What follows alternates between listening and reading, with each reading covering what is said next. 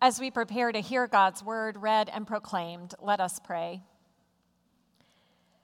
Holy and gracious God, we thank you for the gift of your word, for the gift of Jesus' parables that challenge us, that press us to open our minds to the movement of your Spirit in our hearts and in our souls, that we may be faithful to you in our daily living. In Jesus' name we pray. Amen. We continue our series this morning of the parables in Matthew chapter 13 with verses 24 through 30. And you can find this on page 14 in the Bibles in your pews if you'd like to follow along. Jesus put before them another parable. The kingdom of heaven may be compared to someone who sowed good seed in his field, but while everybody was asleep, an enemy came and sowed weeds among the wheat, and then went away. So when the plants came up and bore grain, then the weeds appeared as well. And the slaves of the householder came and said to him, "Master, did you not sow good seed in your field? Where then did these weeds come from?" He answered, "An enemy has done this." The slaves said to him, "Then do you want us to go and gather them?" But he replied, "No, for in gathering the weeds you would uproot the wheat along with them. Let both of them grow together until the harvest.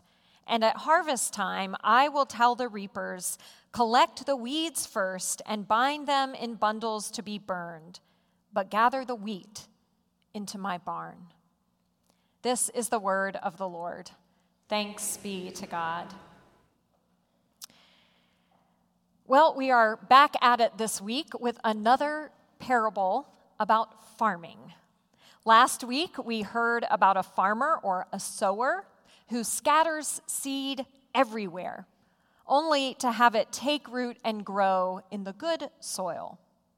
Well, today we learn a little more about that good soil, which is that even the best soil can be corrupted by bad seed. There are few desires as strong in our hearts and minds as the desire to know why bad things happen. The desire to explain and try to predict when and where evil will strike next so that we can try to avoid it. No one can look at the evil in this world without trying to rationalize it, whether it's the atrocity of war in Ukraine or Sudan, the recent earthquake in Morocco, or the flooding in Libya, that in our own country, 9 million children go to bed hungry every night. The indiscriminate reach of cancer and COVID and other diseases which strike young and old, rich and poor, the epidemic of mass shootings. We work hard to come up with plausible explanations for such things. We point to corruption, inflation, climate change, environmental pollutants, access to guns, terrorism. But even as these explanations leave our lips, we know that there are things that simply defy our attempts to make sense of them, things we will never understand and cannot explain. Things we just don't know. The problem is, "I don't know" might just be the 3 hardest words for us to say. Child psychologists recently gathered a dozen 6-year-olds and told them a simple story of a family that spent the day at the beach. Then they asked them questions about the story. Did the family drink lemonade at lunch? Well, the story didn't say anything about that, but the kids said, yes, they did. Did they listen to music on the car trip?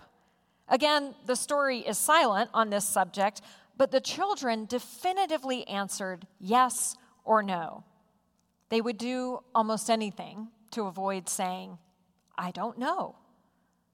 Then the psychologist shifted the questions to other topics.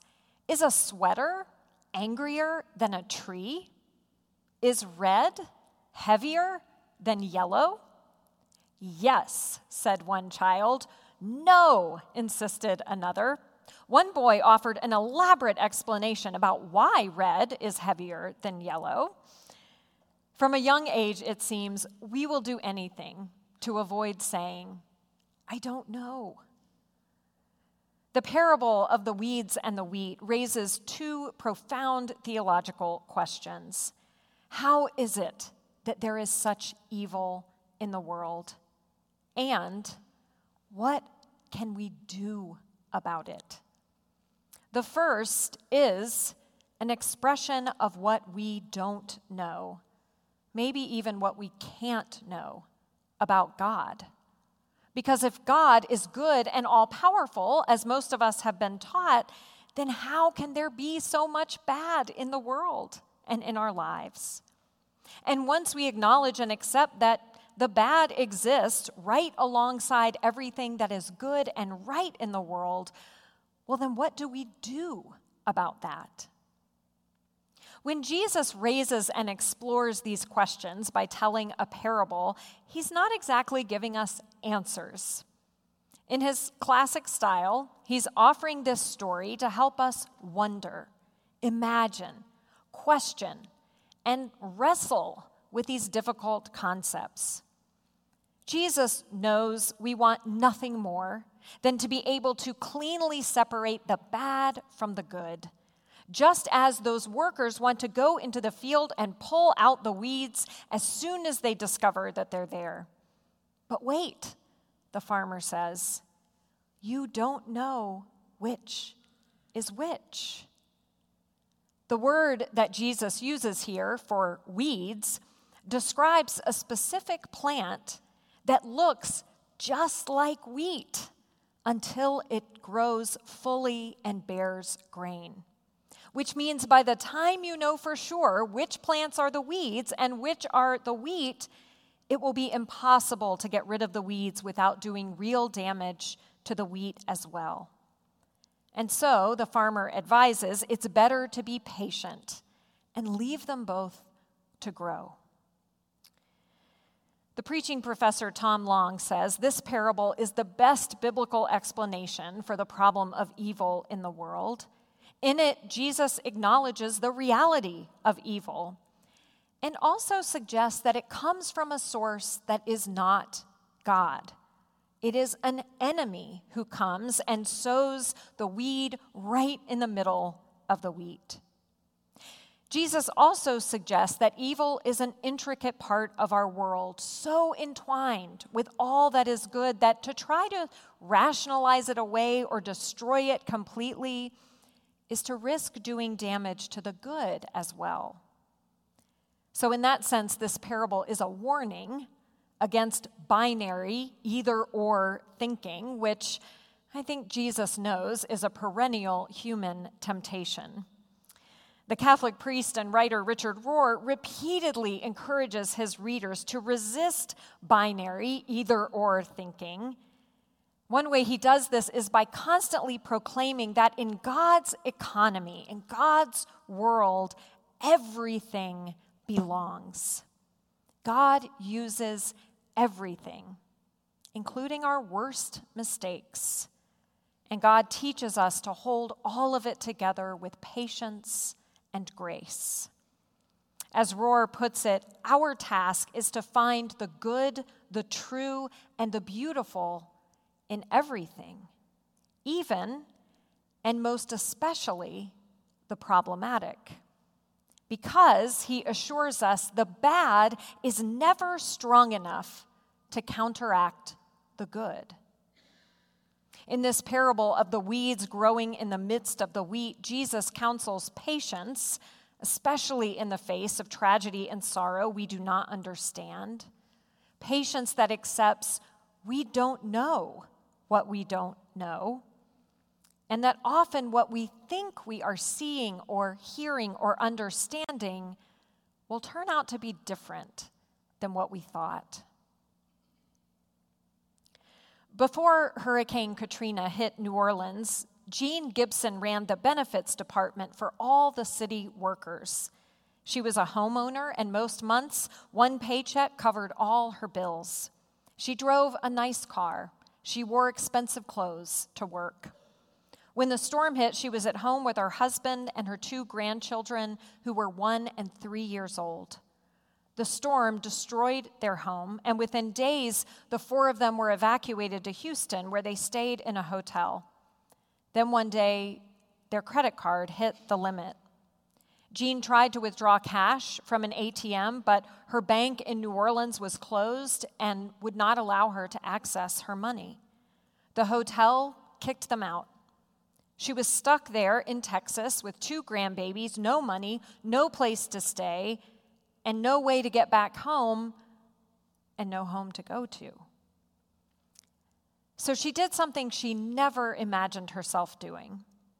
She sat on a curb near a Kmart and begged from every car that came into or went out of the parking lot.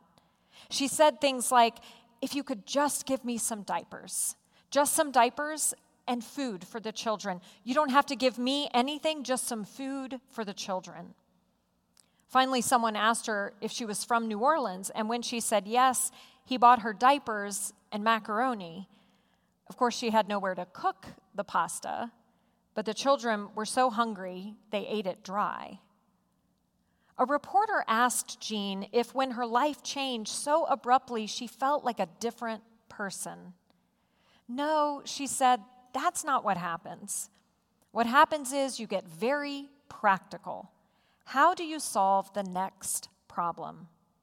The only thing she could think to do in that moment was to beg, something she'd never done before.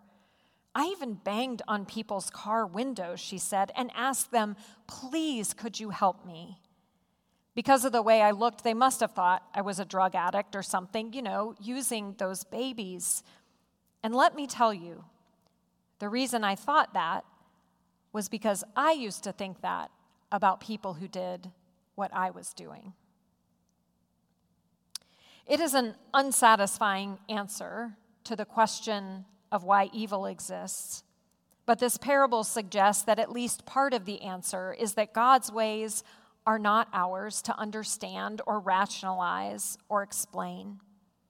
Sometimes there are things in life we must wait to understand. There are also things we will never fully understand. And as far as what we can do about it, it turns out it might be what we don't do that matters. Because what's needed is patience, waiting, keeping our hearts and minds open, because the good and the bad are intertwined, not as easy to identify or separate as we want them to be. To figure out what circumstances, what habits will bear fruit and which will turn out to be weeds, it takes time. But it's all a part of God's creation, and we do well to practice patience with ourselves, with others, and with the world. As tempting as it is to label things and people as good or bad, us or them, wheat or weeds, that is not our work to do. Does it make us feel safer and more secure when we can put things and people into boxes and treat them accordingly? Of course it does.